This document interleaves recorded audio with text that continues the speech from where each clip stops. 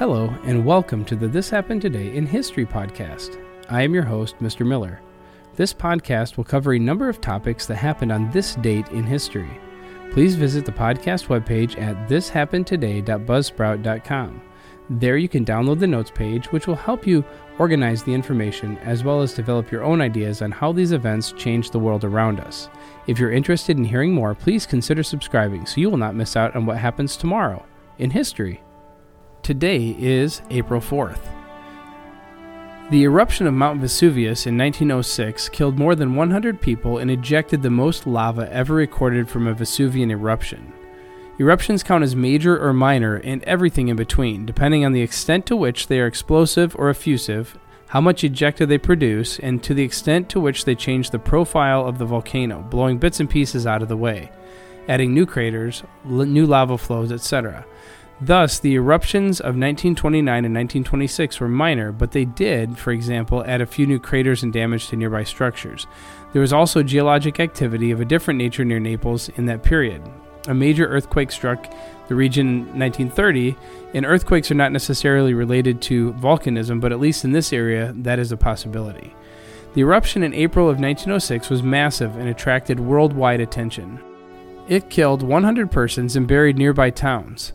The initial rumblings, however, caused little alarm, and locals just joked that the mountain was just preparing for a royal welcome for her British King Edward, due to Naples for a visit shortly. He made it just in time for an eruption that dropped the ridge of the main cone some 250 meters, according to Professor Rafael Vittorio Matucci, the director of Vesuvius Observatory.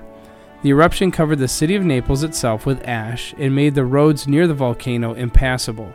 Residents of destroyed villages fled to Naples or to nearby towns. The eruption was followed by heavy rains that produced what geologists now call lahar. It's an Indonesian word. It is a massive mud-like slide of ash and water that buries everything in its path. The eruption created a historic and heroic mythology around the persons of Matucci and his U.S.-American associate Frank A. Perret, who stuck to their stations in the observatory to gather data while hell raged around them. Some sources reported at the time that it was the most massive eruption since the great explosion that destroyed Pompeii and Herculaneum in 79 AD.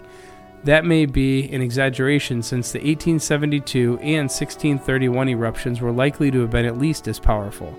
Matucci's presence on the slopes during the eruption and his constant messages of reassurance to the population of Naples were credited with avoiding a general panic.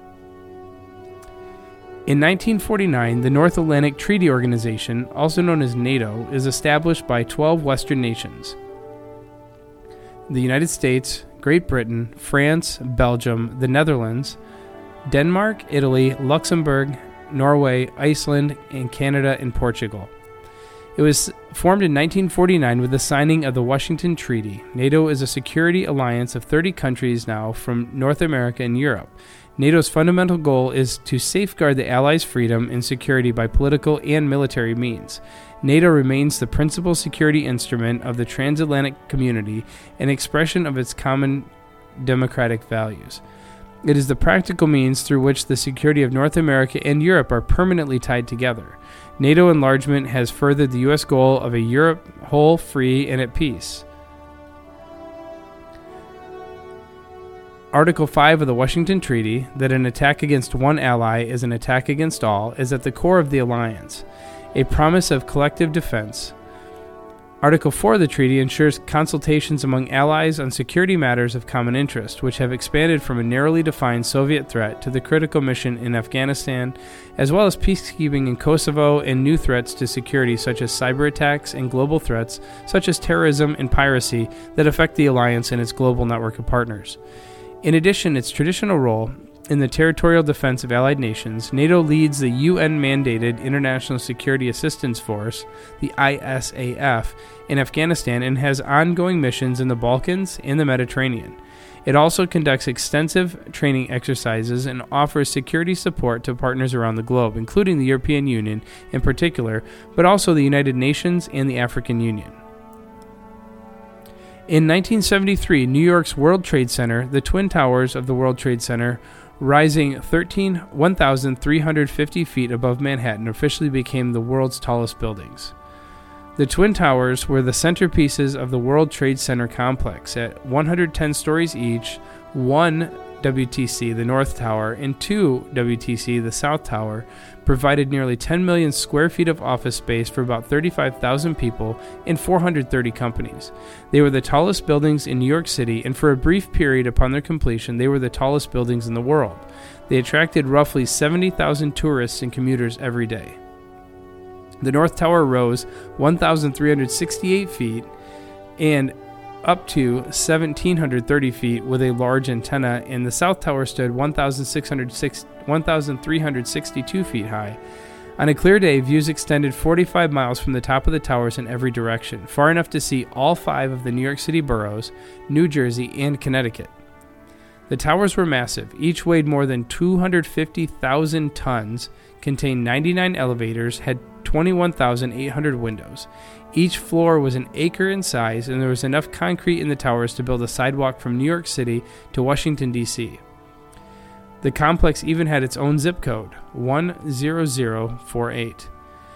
The 2 towers were surrounded by 5 other buildings that comprised the World Trade Center complex. The Port Authority of New York and New Jersey had a police desk at 5 World Trade Center, while 3 World Trade Center was a hotel with office space. The Twin Towers were completed in 1973, though tenants began to arrive in December of 1970. The other buildings were built over the next 14 years. In February of 1993, terrorists with links to an Islamic extremist group detonated explosives in a van parked underneath the World Trade Center. 6 people were killed and thousands were injured. You have been listening to the This Happened Today in History podcast. I thank you for listening, and I hope that you have enjoyed learning about historical events from the past. Thank you to the following websites for their information regarding today's topics: thepeoplehistory.com, Mount Vesuvius eruptions at naplesldm.com, All About NATO at nato.usmission.gov, and the World Trade Center history at 911memorial.org. The music used as the background track for this podcast is Americana, created by Kevin MacLeod on Incompetech.com. If you enjoyed this information and would like to hear more, please consider subscribing, as this will keep the historical events in your feed in the morning for each day. I hope you have a great day.